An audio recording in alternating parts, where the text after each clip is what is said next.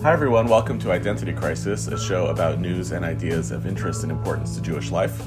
I'm excited to share now more explicitly that Identity Crisis is now produced and distributed in partnership between the Shalom Hartman Institute and the Jewish Telegraphic Agency, a really exciting development that we hope will help us reach more audiences and bring more people into conversation. I'm Yehuda Kurtzer, president of Shalom Hartman Institute North America. We're recording on January 15th, 2021. Many of us, I think all of us, are still reeling here in America from the Capitol insurrection, and by ongoing political turmoil and uncertainty here in America, this episode will come out just a couple of days before inauguration, and I can speak personally, that's what most people are thinking about and talking about. At the same time, nothing over the past year, including this most recent news, is separable from the specter of the pandemic, which has been hanging over all of us for nearly a year. I think one of the stories where we can see this intersection was seeing multiple members of Congress testing positive for the coronavirus after the Capitol insurrection, in part because they were crammed into close quarters with other people, some of whom, other members of Congress, refused to wear masks. We started this show, Identity Crisis, weirdly enough, the week that we originally went remote. That was totally a coincidence. And so even though we've tried through this show to engage a broad set of questions facing Jewish life, the pandemic has continued to be a through line. And so this week we're actually going back to the battle against the pandemic itself, with some hope on the horizon, the beginning of the vaccination process. In my own home, my wife, who's the head of a day school, by virtue of being an educator, was able to get her first shot this week in America. And my parents, thank God, got their first shot as well. As we know, the vaccination process has been fast in some places and slow in others, and as a result, it's been inviting a whole bunch of really interesting threads and angles for the Jewish community to consider in watching what's happening now and how it portends to the future. So to help untangle these threads, I'm really excited to be joined this week by two excellent journalists. Isabel Kirshner is a correspondent from the New York Times who has written a series of really terrific pieces about the vaccination process in Israel and all of its various complexities, who joins us from Jerusalem. And Ben Sales covers anti-Semitism as well as American Jewish affairs for the Jewish Telegraphic Agency, is joining us from a less interesting place, New York City. Thanks both of you for being here on Identity Crisis. Thank you. Thank you.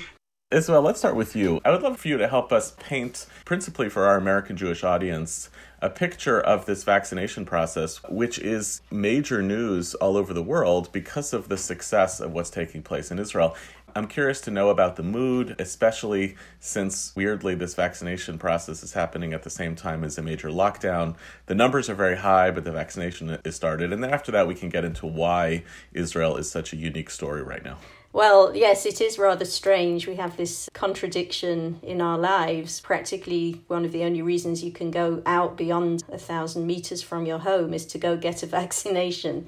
But there is light at the end of the tunnel, so it's made this lockdown very different to the others. We're hearing that, the whole country, or enough of the country, could be vaccinated by the end of March for Israel to begin slowly to go back to some kind of normality. So obviously that makes this lockdown and this wave much more bearable for people. They're very much hoping this will be the last one. And we are being told it will probably be the last one. Having said that, yes, the pandemic is raging outside, and we've seen consistently in the last week or two about 9,000 new infections a day in a population of 9 million. And the hospitals, COVID wards, fuller than they've ever been, serious cases on the rise. And people are very eagerly watching the early data coming out, actually, which is really fascinating to see what effect the vaccine is having, at least the first dose, because most of the people who have received a vaccine so far have just received the first of the 2 Pfizer doses. And there are some, interesting statistics beginning to come out. 2 of the health funds came out this week with their very initial data gathering and research. And one found that a couple of weeks after the first dose, the infection rate had dropped by about 2/3. Another health fund found that it had dropped by about 1/3. So I think the discrepancy shows we're still in the early days. It's too early to conclude very much.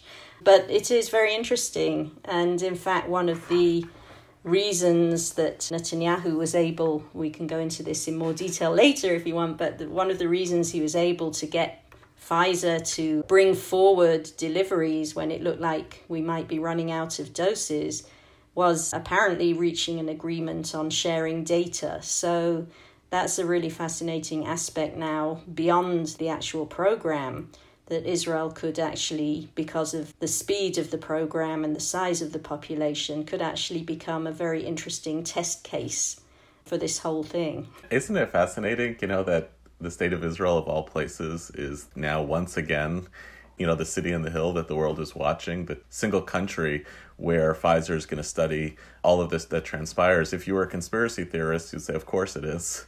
Of course, that's where the Jewish state is. I'm reminded of Mati Friedman's pieces a few years ago saying, why is the world's attention always focused on this country? And this is actually more like a prosaic version of that story. I would love to know, why. You unpacked this a little bit in some of your Times pieces, but why do you think it is that this country has managed to generate this kind of momentum towards vaccination? I can tell you as an American, I have no idea when I'm going to get vaccinated. Right. My 84-year-old mother in England is still waiting for her first dose. So I hear you. And I feel a bit bad because I've already had one. I have to say, just on your Mati Friedman point, it's never been so easy to get the health minister on the phone than this last couple of weeks. Usually you can sing, you can jump up and down, you can stand on your head, and you can't get any spokesperson at the health ministry to tell you anything. And suddenly the last couple of weeks it's, oh yeah, whatever you need, here's the health minister. So this is obviously a story that Israel is pleased to be at the center of attention of, although of course we'll get on later to some of the other less flattering sides of it. But why? Why has Israel become this beacon of the vaccination campaign? There are various reasons. One, obviously, is just that it is a fairly small country, 9 million people. It's a fairly young country, age-wise. So the vaccines were never tested on 16s and under. So they're not going to get the vaccine at this stage. So if you lop off Israel's 16 and under age group, that's already 28% of the country. So you're actually only talking really about 7 million people, which is, a very manageable number. Geographically, we're a small country. Other reasons, Netanyahu, to his credit, really had foresight and made this a personal project early on, when other countries did not believe that we would see a vaccine before the end of 2020 and weren't really doing much about it as a result. He was on the phone with the CEO of Pfizer and Moderna, and, he's been boasting about the great friendships he's built up with them as a result and their great Jewish souls. And he really got onto this early. I mean, it really was a case, according to the health minister, of being the early birds and getting in early on closing deals. Aside from that, once the vaccines started arriving here, sometimes, Israel can be a bit of an infrastructural mess, as you know. And for a startup nation, sometimes things go horribly wrong. But we do have an absolutely fantastic setup with the health system, even though our hospitals have been rather starved of budgets for decades, and we're short of hospital beds and short of doctors' jobs, etc., etc. The health funds, we have 4 main health funds, and they are absolutely fantastic. They're actually a leftover of Israel's socialized medicine from the old Histadrut days, and these health funds go back decades to before the state. By law, there's a national health law. Every Israeli has to belong to one of these 4 funds and pay into it, but it's very affordable. And by law, these funds have to give full coverage, health coverage, to all Israeli citizens. They are also very highly digitized. We have a very centralized, digitized health system here. So keeping track of how many 65-year-olds there are in a particular area, what background illnesses they might have, how many 40-year-olds with background illnesses should be called in early. I mean, all of this is just available on the computers there. So all of these things have just really helped. Plus, logistically, when Israel needs to put on a show, do an operation, do a campaign, Israel can rally. You need fridges for minus 70-degree cold chains? Fine, we'll get them. The army has a few, we'll take them from the army, You need some help, bring in the home front from the army home front corps. People have really pulled together, and it's just become an exemplary operation. Yeah, I do want to come back to both the Palestinian question, but also the political consequences of all of this. One of my favorite things that appeared in your coverage, Isabel, was when you quoted Gidon Levy, who couldn't be a more strident critic of the state of Israel and its government policy. And it felt to me a little bit like a subtweet that those of us who knew exactly why you were quoting him, where he basically throws his hands up. He's like, okay, I give credit to Netanyahu. Felt that was like historic. I wanted to bring Ben into the conversation a little bit by opening up the other theater of where in the Jewish world we're going to have to watch the story of the vaccination or not vaccination. And that is whether or not we're going to see some resistance in parts of the Jewish community to vaccination.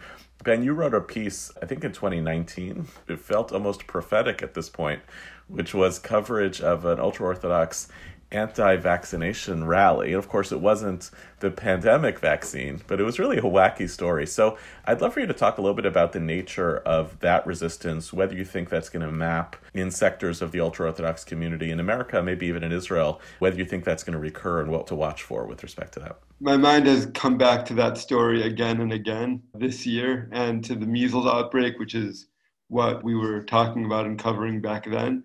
That was quite an experience, sitting in a room watching an anti-vax presentation, both by ultra-Orthodox leaders and by non-Jewish anti-vaxxers who came in and capitalized on skepticism and doubt and conspiracy theories in the ultra-Orthodox community.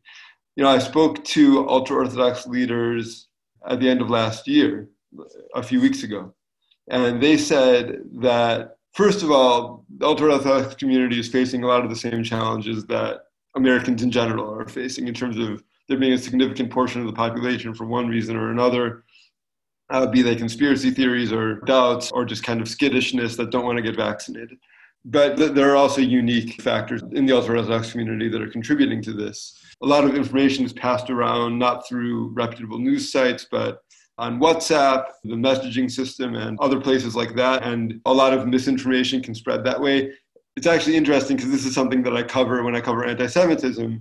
A lot of conspiracy theories are spread through Facebook and through WhatsApp and Telegram. And we're actually seeing a similar phenomenon with anti-vax theories as well. So the leaders of the ultra-Orthodox community, leading rabbis and experts, are really trying to give a full-throated endorsement. But as honestly as we saw with other stuff last year, with mask burning in the street of Brooklyn, there's going to be a fringe that isn't receptive to that. And I think that the challenge is to contain that fringe, and also to kind of focus on everyone else who is vaccinating and try to consolidate there. As to whether that can happen in Israel, I think Isabel can speak to that better than me, but I do know that virus rates and all these statistics have been particularly high in the ultra-Orthodox community in Israel, which sees a lot of the same tendencies. If we stay in New York for one more second, do you think that a piece of the story also that will emerge, especially for ultra-Orthodox Jews in New York, is rooted in some sense that these communities have not just suffered enormously through the pandemic, but in effect have a narrative of being disproportionately targeted and scapegoated by de Blasio, by Cuomo, that this became Supreme Court cases, such that their perception of how they are treated in the pandemic has been politicized, and therefore there's their own skepticism about policies that come out under a de Blasio, Cuomo, and soon-to-be Biden administration are somehow not in their own self-interest? Yeah, exactly. That's definitely a factor. And we saw that again in the measles outbreak from a couple of years ago, and also in any number of other policies, be it in education, where there's part of the ultra-Orthodox community that objects to having educational standards applied to their schools, or even issues regarding circumcision practices. That there's kind of this history of mistrust between local and state government, city and state government, and the community. Honestly, it's less of like a national issue. I mean, Trump and the fandom he's engendered in the ultra-Orthodox community do affect this. But in general, as you said, there's been a lot of deepening distrust between de Blasio, Cuomo, and the community. This also ties in to the anti-Semitism that spiked a year ago. These communities felt particularly that de Blasio wasn't taking them seriously and wasn't doing enough. And then you get to 2020, and like you said, they feel that they've been targeted for restrictions and that the government has been kind of heavy-handed in policing those violations in Brooklyn. Yeah, that definitely contributed to a sense of mistrust. Haredi ultra-Orthodox leaders told me that what they'd like to see is the city and state kind of working through their institutions to try to reach people, because that's how you can create trusted information pathways in the ultra-Orthodox community.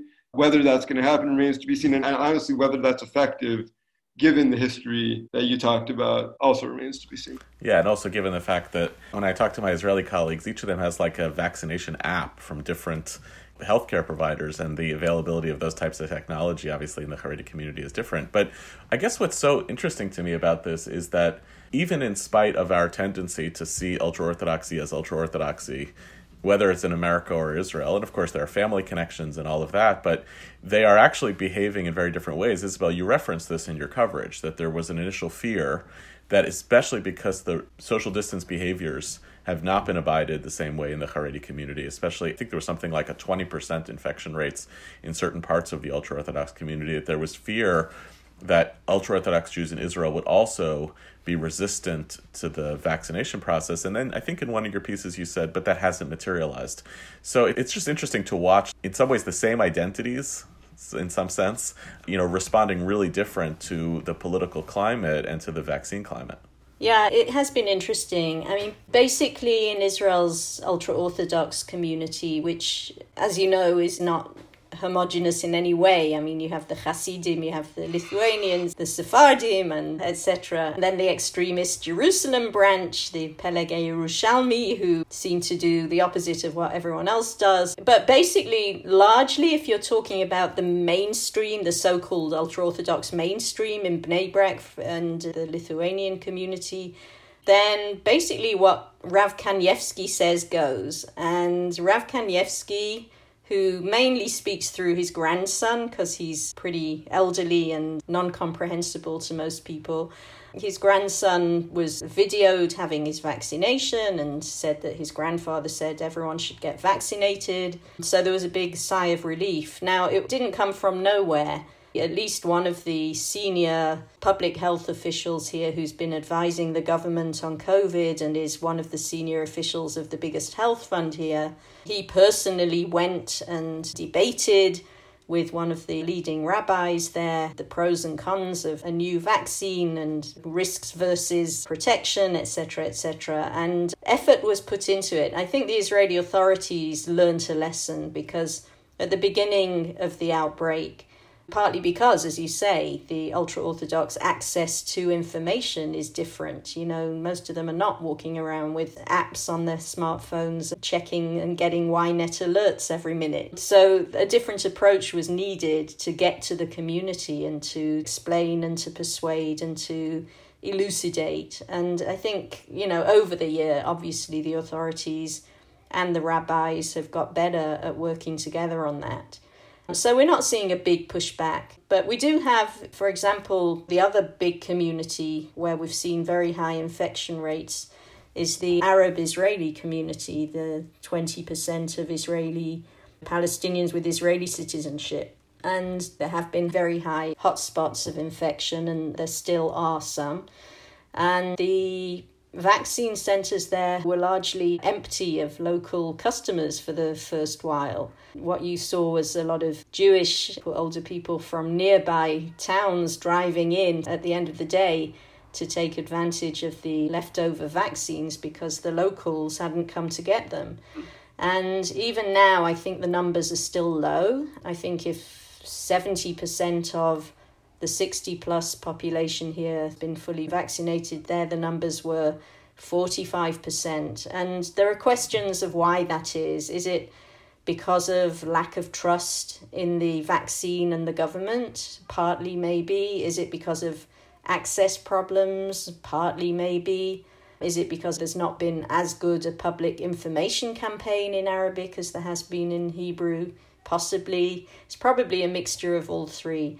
But we're not seeing a huge rejection of the vaccination campaign. It's just slower. And Netanyahu has, partly for his own political reasons and partly for part of this public information campaign, has actually been visiting many Arab vaccination centres to try and persuade the population to both come for vaccine and vote for him. Hi, my name is Michal Biton, and I am a scholar in residence at the Shalom Hartman Institute. Just before the election, as part of our symposium on Judaism, citizenship, and democracy, 9 of our faculty members, including myself, came together to record short reflections on ideas that matter to Jewish communities today. To see the series, you can go to our website, shalomhartman.org/context. This may be an unfair question for both of you, but I'm still curious what you think about it, which is, I wonder about the long-term ramifications. I'm institutionally and personally invested in questions of peoplehood and collectivity, and whether we still see ourselves as part of the same infrastructure. And I do feel, both in Israel and in America, because of the pandemic and because of the response to the pandemic, the rise of a discourse around segregation among the Jewish people that I haven't heard in a while. My Israeli colleagues, many of whom are like on the front line of thinking about how do we construct a society around all of its tribes, saying things like, we should build a wall around Bnei Brak. And in part it happens because if you can track in detailed ways where's a red zone and where's a green zone, and you can see exactly where the red zones are, it leads to a kind of, we should really think of ourselves as separate. And in New York, too, I wonder whether after this year, I think it was a year and change ago when there was that rally that UJA Federation created of people marching across the Brooklyn Bridge to stand in solidarity with ultra-Orthodox Jews because of anti-Semitic attacks. If they tried to do that post-pandemic, are people going to show up? And I'm suspicious that they won't, that the pandemic actually altered the ways in which we see ourselves as belonging to the same collective. Do either of you want to share your thoughts on what you think that the long-term result of these behaviors and these orientations are going to be for our sense of collectivity on both sides of the water? I'll take that in New York. I think you're absolutely right. I was thinking about the March Against Anti-Semitism, and I can't believe it was only a year and change ago. I believe it was January 5th of last year. And I don't think it would happen again now. I think that, last year when that string of anti-Semitic attacks was happening, there was an intention from the non-ultra-Orthodox Jewish community in New York to try to build bridges. It's a heavy-handed metaphor, but to try to build bridges to the ultra-Orthodox community in Brooklyn. And the march, I believe, was seen as kind of the start of those efforts, not the culmination of them. And then COVID happened. And so any kind of initiative that was going to try to get off the ground and create both an immediate alliance for Jewish safety and to end anti-Semitism, and kind of also to build deeper roots between the various parts of the Jewish community in New York, stopped in their tracks, all of those efforts. And I also want to echo what Isabel said, and Yehuda, what you said, that just like in Israel, the ultra-Orthodox community in New York is far from monolithic. It's really best spoken of as a spectrum of communities. So we can slap one label on all of them, but really they have very different behaviors and reactions to all these different things, both within the communities and between them. I've learned not to predict anything in New York or regarding the Jewish people or really anything. But I think those who are invested in that kind of communal unity are going to have to start from scratch when it comes to this, and not only go back to where they were last January or even 2 Decembers ago, but we'll have to work on a lot of the damage that was done there over the course of 2020. When those street rallies were happening, street protests really were happening in Brooklyn, and there were masks being burned in the street, and Heshi Tischler, who's a local demagogue, was kind of coming out and riling up the crowd. And the crowd actually kind of went at 2 journalists who were trying to document it. I spoke to Jewish leaders in New York that are outside of those communities and within them about this. And there was a lot of embarrassment and a lot of tension and feeling about, like, where do we go from here? And by the way, I want to plug my colleague Shira Hanau, who's done fantastic reporting on everything I just talked about for several months. So everyone should read her work to get a kind of deeper look at that.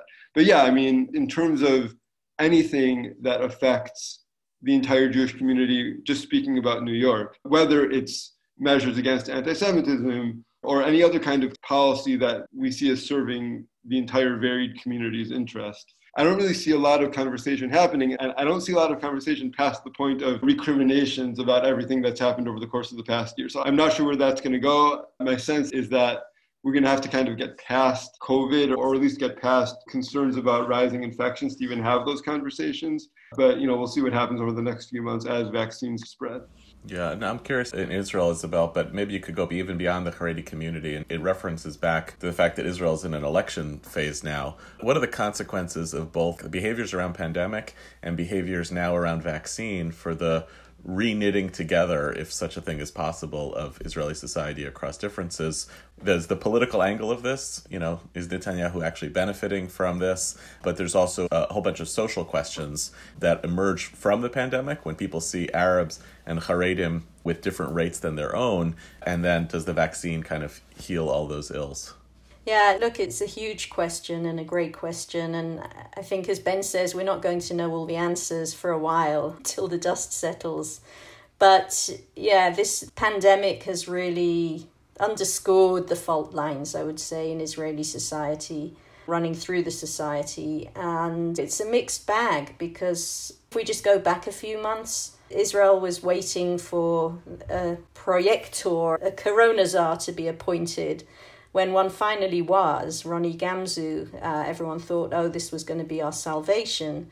And the undoing of Ronnie Gamzu was actually the politics and the politicization of the response to the pandemic, because what happened was he had this traffic light system planned where you could not exactly put a wall up around Bnei Brak, but you would certainly bring in tighter restrictions in places where the epidemic was raging and allow other places that were green to carry on with more normal life. And this proved absolutely impossible for political reasons. Netanyahu needs his Haredi ultra-Orthodox coalition partners now more than ever. They're the only people still sticking with him. And there was no way they were going to allow this to happen. They said, over our dead bodies, if there's a lockdown on Bnei Brak, there's a lockdown on the whole country. So what happened was there was a lockdown on the whole country. And we've seen this repeated again and again. So, on the one hand, I think this whole pandemic has highlighted the question of what's going on here. I mean, is this essentially a ultra-Orthodox autonomy with a law unto itself, where the education system remains open when everyone else's is closed down, even though the infection rates there are 40% higher than anywhere else? I mean, it's raised a lot of questions. But at the same time, it's had a huge other impact, where many ultra-Orthodox are connecting to the internet for the first time because they want to be informed or need to work remotely or need some kind of contact with the outside world when they're under lockdown for weeks on end in a small apartment. So it's a mixed bag. But I think politically it's huge. On the one hand, more Israelis have died from COVID than all of Israel's wars put together. And nobody here can dismiss the fact that this was handled very badly for a long time here, largely because of that politicization. And the person responsible for that is the Prime Minister. And yet, he's now, of course, taken on very early on the vaccine program as a personal project and deserves credit for getting it going so early and for how it's going. And is now obviously campaigning on that and trying to capitalize on that. Finally, this week, he actually replaced his Twitter banner, which was still up to, I think, Tuesday or Wednesday this week, him and Trump, and finally replaced it with a photo of himself getting his vaccine. So we can see how important this is now become. But yeah, he's definitely campaigning on the fact that this tantalizing prospect of Israel becoming the first fully vaccinated country, a light unto nations as a result, and that Israelis will get back to normal life quicker than anywhere else, and he'll be able to get the economy back on track. So it's really a bit of a roller coaster, and how it plays out in March, we'll see. But, just so happens that we have our fourth election on the 23rd of March, and it just so happens that we're supposed to be fully vaccinated by the 20-something of March. So what a coincidence. Yeah, say no more. Isabel, I actually wanted to ask you, because something that struck me about all of this is that Netanyahu's pitch in the past cycle of elections a year or two ago was, that he's in another league, that he has all these relationships with world leaders, many of them on the nationalist right, but around the world, right? Trump and Putin and Modi and everything. And I wonder, do you see the way he's talking about vaccine distribution as kind of a continuation of that, where he's talking to the CEO of Pfizer, he's talking to the CEO of Moderna, it's these relationships. Is that all of a piece, and is that part of his campaign, do you feel like? It will be. I mean, that notion of who else could have pulled this off? Who else can speak to the CEO of Pfizer at 2 a.m. and have 17 calls with him in the last 2 weeks, So there is an element of that. Everybody else is a dwarf compared to me in terms of their ability to pick up the phone.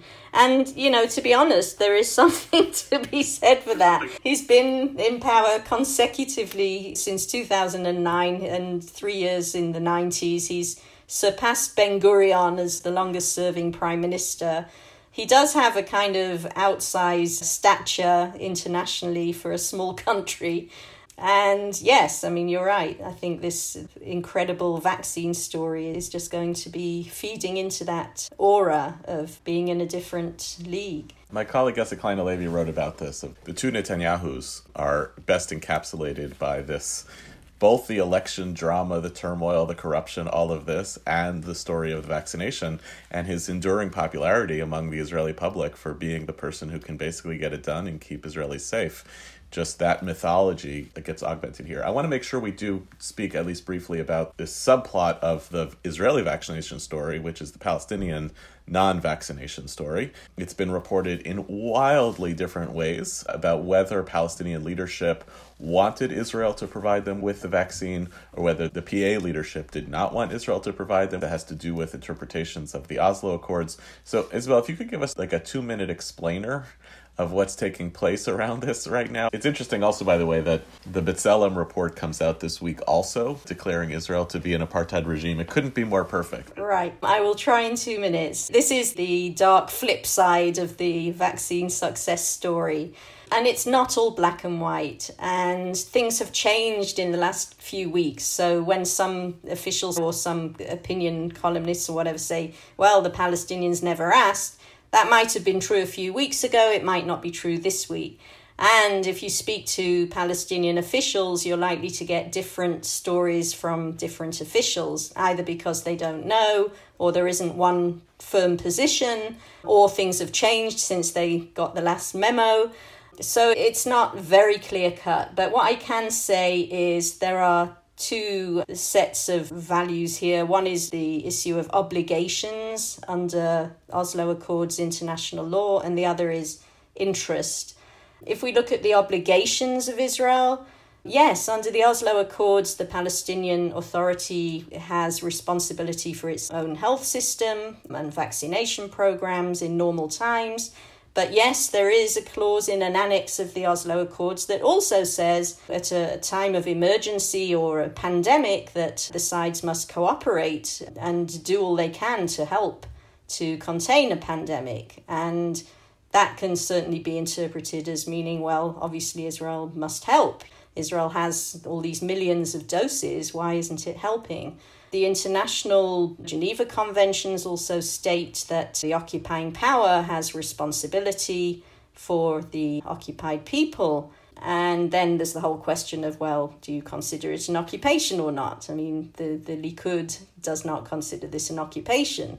But, there is nothing that says in any of these documents, there is nothing that says if you have the vaccines and the Palestinians don't, then you have to give the Palestinians vaccines in parallel to your own citizens or before your own citizens or only after your own citizens. That kind of resolution and that granular detail obviously is not there.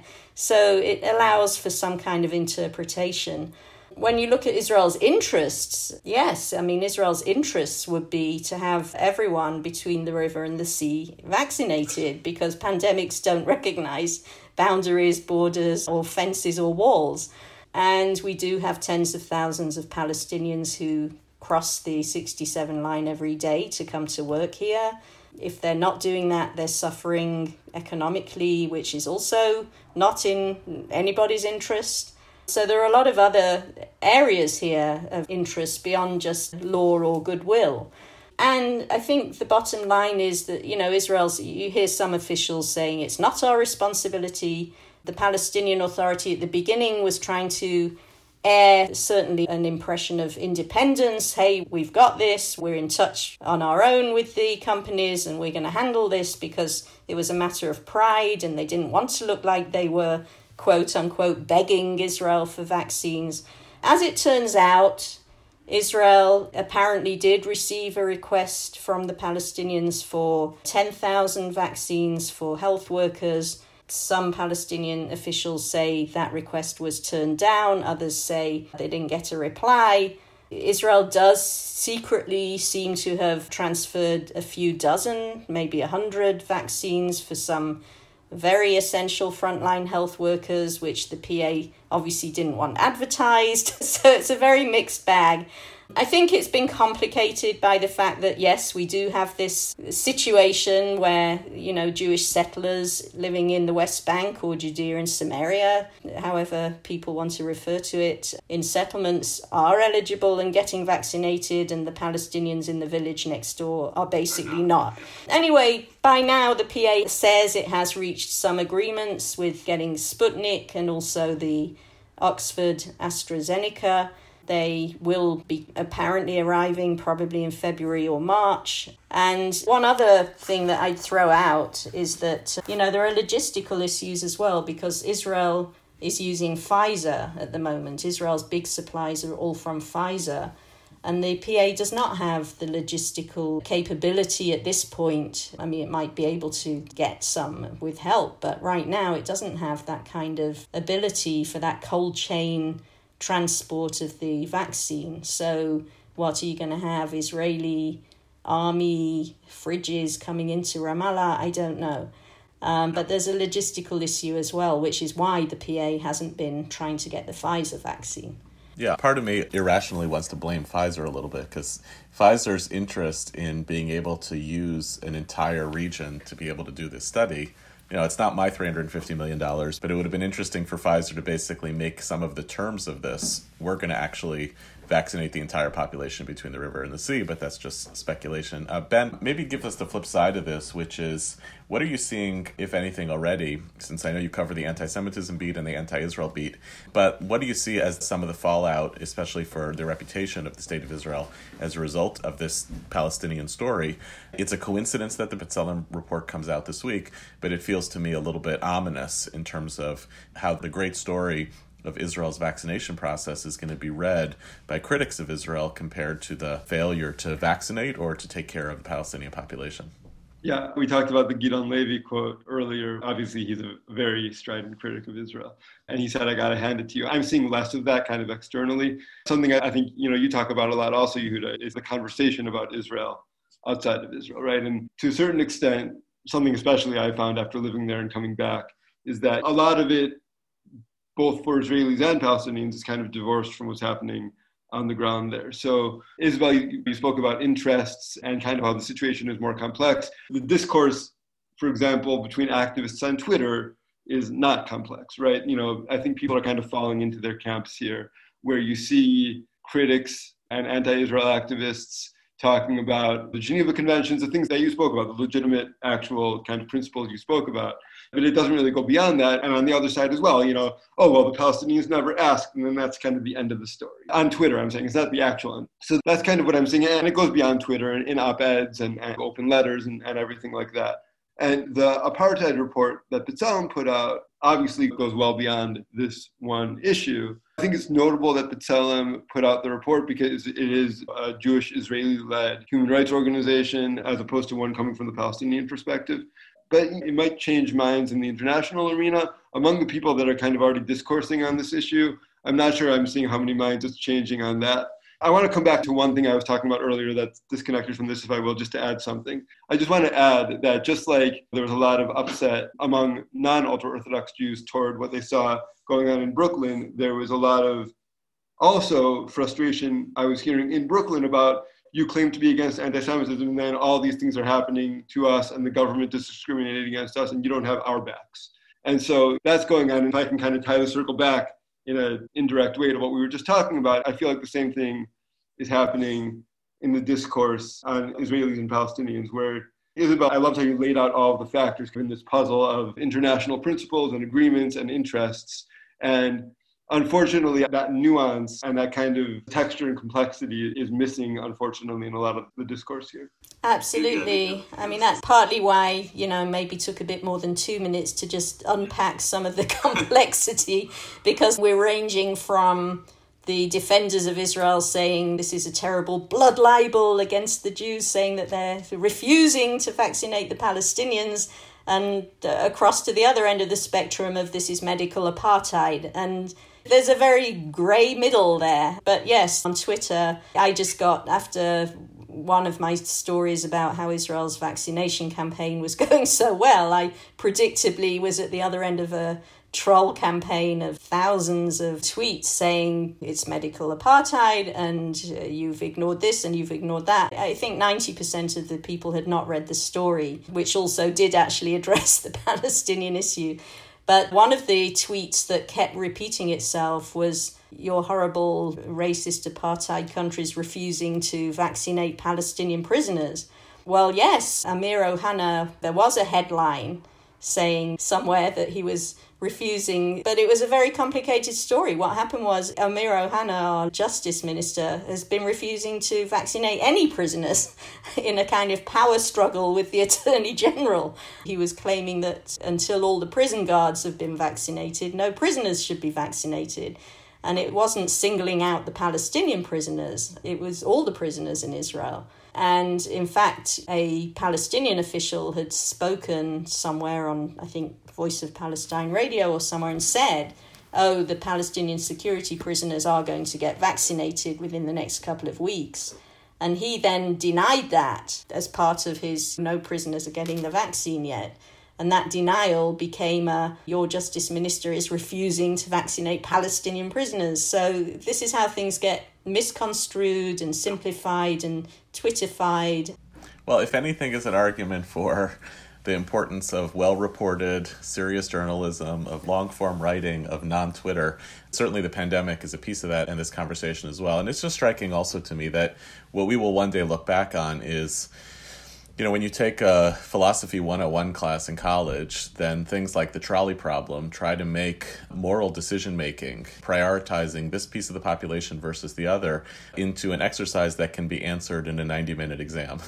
But the reality is all of the dynamics that you've both helped to tease out about social behavior, geography, borders, international pressure, political pressure, all of these make for not a 90-minute answer and certainly not anything shorter than that. And for better or worse, the complexity of what this story is unfolding for us tells us, I think, a more accurate and a more human story about these challenges. I have much more to ask you about, but we are out of time. So thank you very much to Isabel Kirshner of the New York Times, Ben Sales of JTA, and thanks to all of you for listening to our show. Identity Crisis is a product of the Shalom Hartman Institute in partnership with the Jewish Telegraphic Agency. It was produced this week by David Zvi Kalman and Alex Dillon, and edited by Alex Dillon with assistance from Miri Miller, and music by So Called. To learn more about the Shalom Hartman Institute, you can visit us online, shalomhartman.org. We'd love to know what you think about this show. You can rate and review us on iTunes to help more people discover the show, and you can write to us at identitycrisis@shalomhartman.org. You can subscribe to Identity Crisis in the Apple Podcast app, Spotify, SoundCloud, Audible, and everywhere else podcasts are available. See you next week. Stay safe, stay healthy, and thank you for listening.